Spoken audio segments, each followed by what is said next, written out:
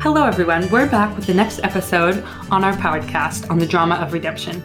In this series, we are reflecting on the truth that, as Hebrews 1 puts it, long ago, at many times and in many ways, God spoke to our fathers by the prophets. But in these last days, he has spoken to us by his Son. And we are following the thread of our redemption in Christ throughout all of Scripture.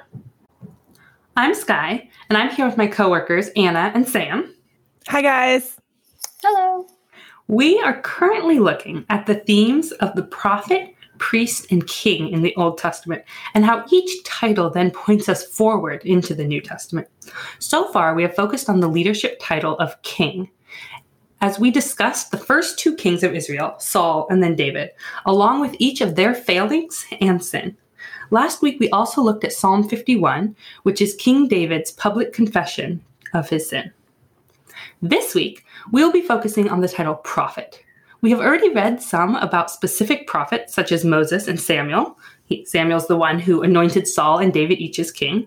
And today, we're going to dive into looking at some of the prophecy that Isaiah records. But before we jump into the book of Isaiah, let's pause on the general topic of prophet. We mentioned 2 weeks ago that a prophet is someone raised up by God to speak God's word to the people. But there is more depth and more characteristics of prophets that we can look at. Throughout the Old Testament, we see different prophets raised up to speak to the people of Israel over different time periods, in different locations, and for different purposes. Some prophets were listened to and heeded. You can think of Jonah and Nineveh's repentance, while other prophets were rejected, ignored, or constantly questioned and disbelieved. So today, we're going to focus in on two ideas or characteristics of prophets, which will hopefully serve to deepen our understanding of the role of God's prophets. So why don't we jump in? Anna and Sam, can you tell us about these two different ideas that we're going to be looking at today? So sometimes prophets are also called visionaries or seers. So the words Hoseh or Rohe in Hebrew. And that means that they could envision or see things that others could not, about the present and maybe about the future, because God revealed it to them. So we have almost mundane examples of this in the scripture, like when Samuel knew that Saul's donkeys had been lost 3 days ago and that they were already found, even though nobody had told him about that, but God revealed it to him so that he could tell Saul. Nathan knew the sin that David had committed with Bathsheba. He saw that situation clearly. The things that David had thought were in secret, the prophet knew because God knew, and God allowed the prophet to see clearly that situation. Or in another classic example, there was a time when Israel was under attack from Syria, and there was a prophet named Elisha who his servant was afraid, and Elisha prayed so that the servant's eyes could be opened and that he would see the heavenly armies that actually were surrounding the armies of Israel. So a prophet sees things correctly and sometimes sees things that can't be seen just with like their human eyes. Sometimes it's a spiritual understanding or knowing something that they weren't physically told. So that's part of the seeing that a prophet does. And these people are also sometimes called the Hebrew root for prophet, which is nabi. And this word means that they not only clearly can see Israel's connection with God, but they are also designated to speak into that relationship and to speak the word of the Lord. So they're kind of considered announcers. They announce vital information and serve as a spokesman for God. So their role is twofold. It's to both foretell in the present sense by speaking truth and pointing God's people back to the law, to speak correction in their lives, but also to foretell in the future sense by giving them warnings of judgments and pronouncements of hope as well for their future. Great. Thank you, Anna and Sam. And we're going to kind of follow those two different things, and we'll see those come up as we dive into Isaiah. That'll give us some kind of deeper meaning, hopefully, to kind of behind the title of prophet. So we'll follow this kind of seeing, this announcing of God's plan and will for Israel. So today we are going to jump into Isaiah. Isaiah is one of the prophets of the Old Testament that has a book of the Bible named after him. There are prophetic books The prophetic books are the last kind of large section of the Bible, or a large section of the Old Testament. And they follow after the section of books containing the poetic or wisdom literature. For example, the Psalms, of which we read one of those last week. So that's just kind of where these prophetic books are. And we're talking about Isaiah, who has a book named after him, but prophets are also in other Old Testament books. So Isaiah specifically is a prophet who ministers to the people of Israel from around 740 to 680 BC. And at this point in history, centuries have passed since the time of the first kings, Saul and David. David's son Solomon becomes king after David and builds a temple. And that, sadly, is where the United Kingdom ends. Only 3 kings in, and the kingdom of Israel is divided into the northern kingdom, which is called Israel, and the southern kingdom, which is often called Judah. Each of these kingdoms has their own line of kings, and both Israel and Judah are seen time and time again to rebel against God. Anna actually has some cool charts that kind of just map out these lines of kings and these prophets, and they're very helpful for kind of seeing these lines and just visualizing them. Yeah, because obviously in our Bible study, we're skipping over centuries of history, and it's just really hard to track with that. I mean, Sky has just laid it out, and what she said is true, but sometimes those words just slip away from us. So if you're a visual learner, or even if you're not, I just really recommend you check out these links. I'll put them in the show notes, but it's this awesome website called visualunit.me, and they have great charts about lots of things in the Bible. The ones I'll link to are of the kings of Judah and Israel, that will show that division that Sky just talked about, that 3 kings happened and then the kingdom divided. And the other one is the timeline of Isaiah's ministry, which Sky is just about to talk about. So if you need visuals, definitely go check out those links, because I have found them super helpful. Mm-hmm. Thank you. Yeah, so on kind of Isaiah's ministry, Isaiah himself speaks to the southern kingdom of Judah in the days of 4 kings. And we have this from Isaiah chapter 1, verse 1. But these 4 kings are Uzziah, Jotham, Ahaz, and Hezekiah. Isaiah warns the people to turn back to God so that they will not fall into the same fate as the northern kingdom, who, due to their rebellious ways, has been captured and taken into exile in Assyria.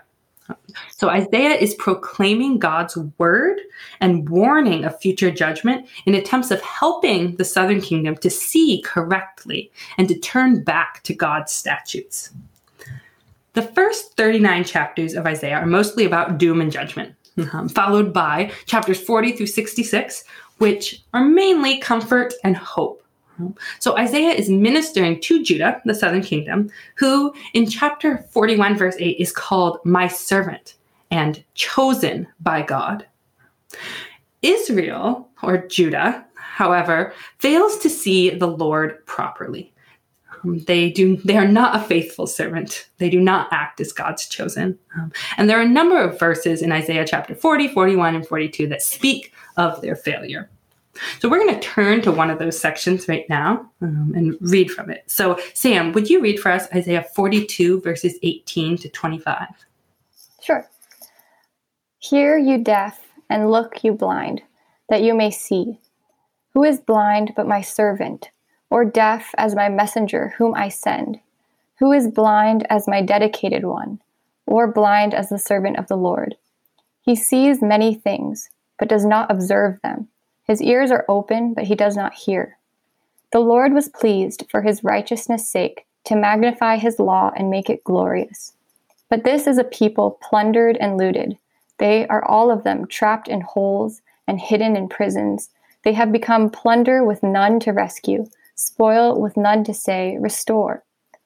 Who among you will give ear to this, will attend and listen for the time to come? Who gave up Jacob to the looter, and Israel to the plunderers? Was it not the Lord, against whom we have sinned, in whose ways they would not walk, and in whose law they would not obey? So he poured on him the heat of his anger and the might of battle. It set him on fire all around, but he did not understand. It burned him up, but he did not take it to heart. Thanks for reading that, Sam.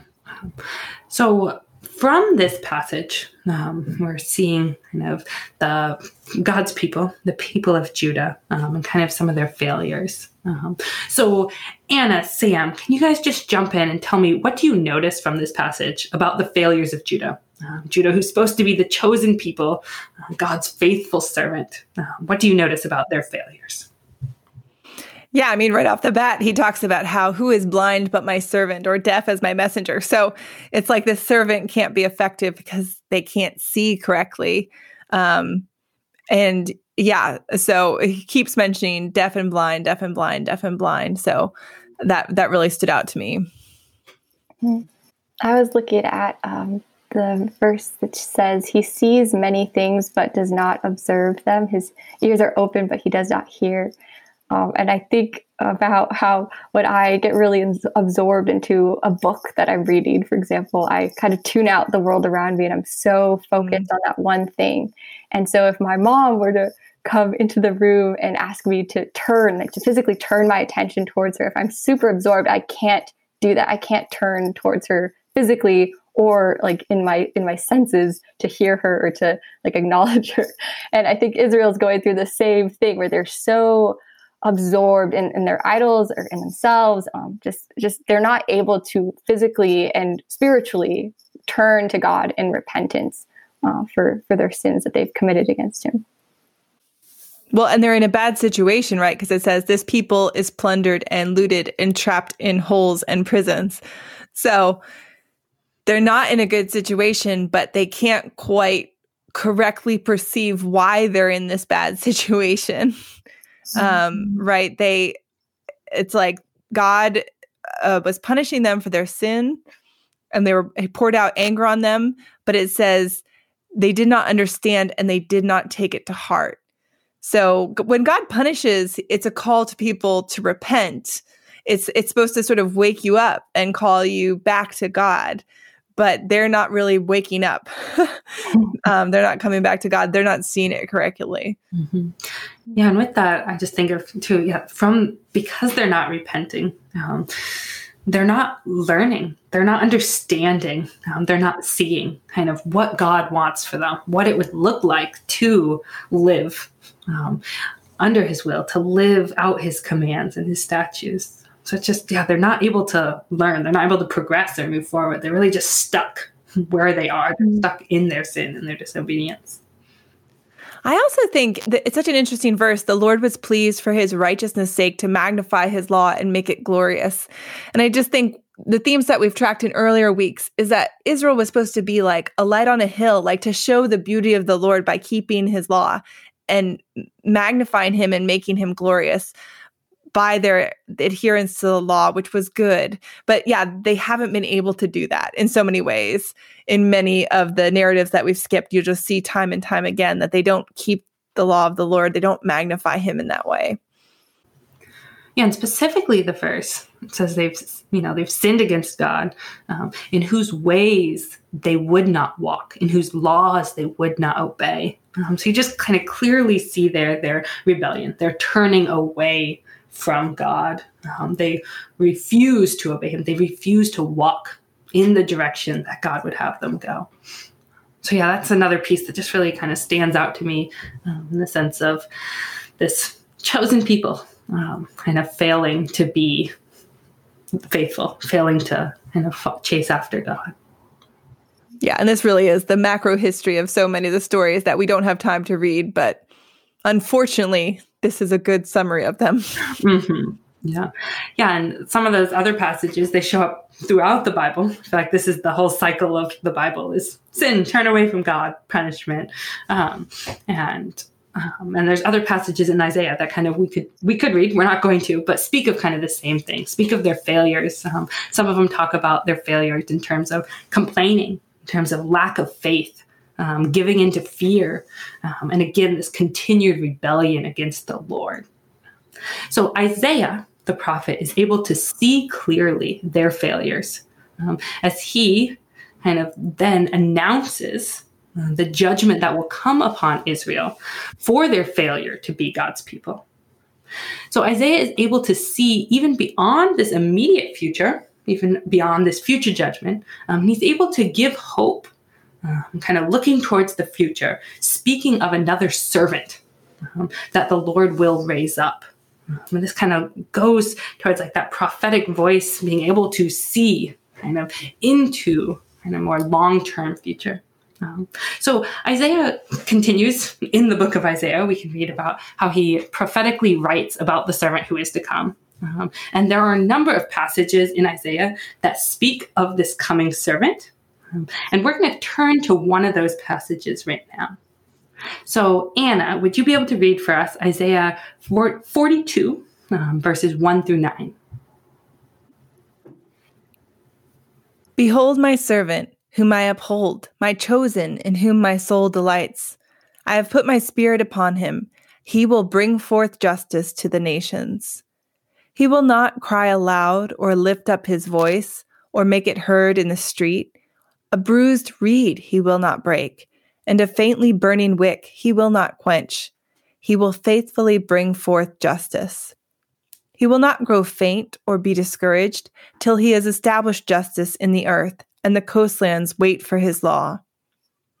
Thus says God, the Lord, who created the heavens and stretched them out, who spread out the earth and what comes from it, who gives breath to the people on it and spirit to those who walk in it. I am the Lord. I have called you in righteousness. I will take you by the hand and keep you. I will give you as a covenant for the people, a light for the nations, to open the eyes that are blind, to bring out the prisoners from the dungeon, from the prison those who sit in darkness. I am the Lord, that is my name. My glory I give to no other, nor my praise to carved idols. Behold, the former things have come to pass, and new things I now declare. Before they spring forth, I tell you of them. Yeah. So there's a lot that could be discussed in here. And so much of it, from what we see and what we've just heard, is in stark contrast to the unfaithful people of Israel. The chosen people and their unfaithfulness is just so different from what we're reading about this servant who is to come. So Sam, Anna, join me in just kind of thinking about this passage that we've just heard and the descriptions kind of the servant. So what descriptions of the servant do you notice here? One aspect that stands out to me is there's so much mention of the servant who has healing capabilities. Who can open eyes that are blind. And I think about a couple of missionaries who are with PCF. They work in Ethiopia, and one of them is an eye surgeon.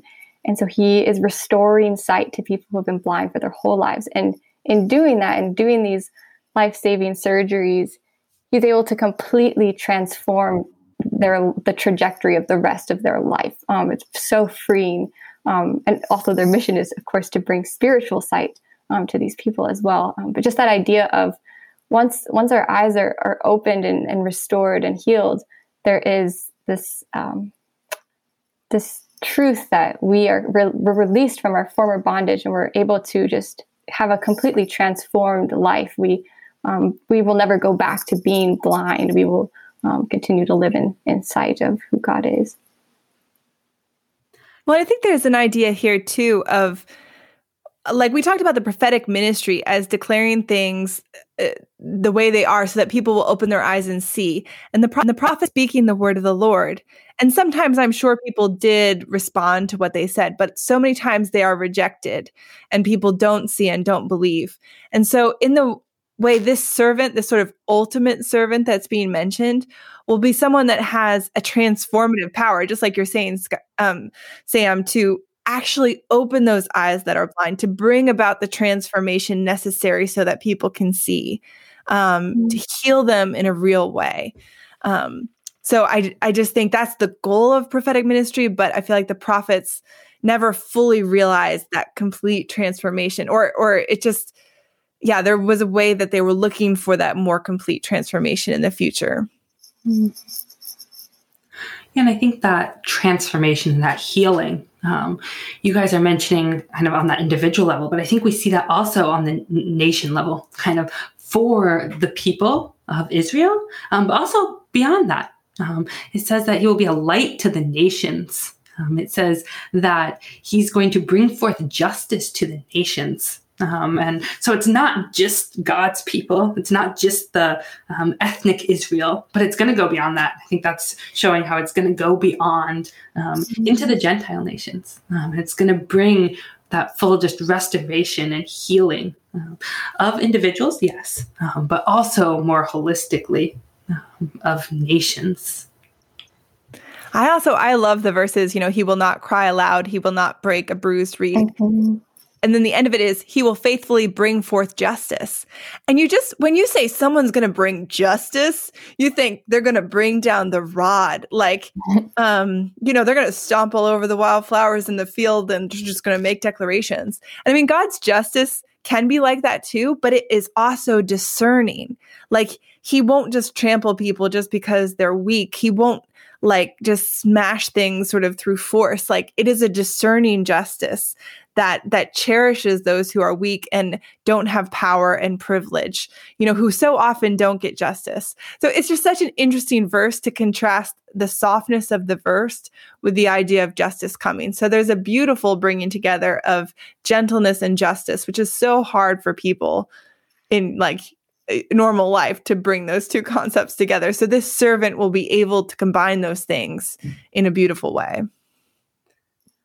Yeah, and the servant too is not going to give up if it gets hard. He says he's not going to grow faint or discouraged till he has established justice. So it's not like something's going to get hard and he's like, you know what? Actually, I'm out. I didn't really want to feel this pain. This is difficult. He's like, no, I'm here. I'm going to stay here, even if it's hard, even if it's difficult. I'm going to stay in it all the way until the end. Yeah, and it kind of contrasts with, I guess, the later verses of Isaiah, or earlier verses in Isaiah 40 of how young men grow weary and they stumble and fall. But this servant is going to kind of outlast that. He's going to go beyond. And it kind of just speaks to the special charge that he's going to be given by God. He's going to be able to step up to the duty. he'll be well equipped. And I think the one other thing that I just kind of mentioned from these is I love the just kind of relationship of the servant with the Lord. The Lord kind of starts off saying, my spirit will be upon him. This servant is someone who my soul will delight in. And he says he's called this person. He's called this servant. The creator of the universe, God, Lord, Yahweh, has called this servant and delights in him. And that's just beautiful language, beautiful truths that are just encouraging for me to hear. Well, and at the end, we see too that prophetic foretelling that Sam was mentioned. New things I now declare, before they spring forth, I tell you of them. So sometimes when we're reading the prophets, it's not always clear if they're talking about something that's happening now or will happen. But Isaiah is saying this is something to look forward to the people that he's talking to at that time. One more thing that stands out to me is he will not cry aloud or lift up his voice or make it heard in the street. And it just kind of, again, with that foreshadowing, looking ahead to Jesus's ministry, so many things that Jesus does is so unexpected. He does these amazing miracles and acts and then tells people to not say anything about it. And it's just so against the grain. It's so the opposite of what we would expect for someone to do or to say. And yet here Isaiah is kind of giving us a clue of don't look according to what human expectations might say, looking for the loudest voice in the street as whatever is making the biggest noise. But he's saying, look beyond that, look according to what God is telling you, and follow his guidance, because our expectations are going to lead us astray. Yeah, and it's a good thing that it's not our expectations, but it's what God prophesies, what he declares. And I think that's something it's from this verse, there are so many things that are promised. There's so many promises about this servant who is to come. So this is one passage from Isaiah that speaks of this servant and the characteristics of this servant. And by what we have read, I think it's obvious that this servant will embody all that Israel should have. But where Israel failed, this servant will not fail, not even in one aspect. This perfect servant who is to come and who will suffer is the hope of Israel and the whole world, for that matter. And in Bible study this week, we're going to read more about this suffering servant. So we're going to read from Isaiah 52 and 53 about this suffering servant. And we're going to talk about how this word of God, given through the prophet Isaiah, will be fulfilled some 700 years later. These are such amazing passages where we see God's plan of salvation and mercy laid out so clearly in the Old Testament. We do hope you will join us as we continue the study of Isaiah in Bible study this week. Thanks for listening, and we'll be back next week. Grace and peace from the Bible Talk team.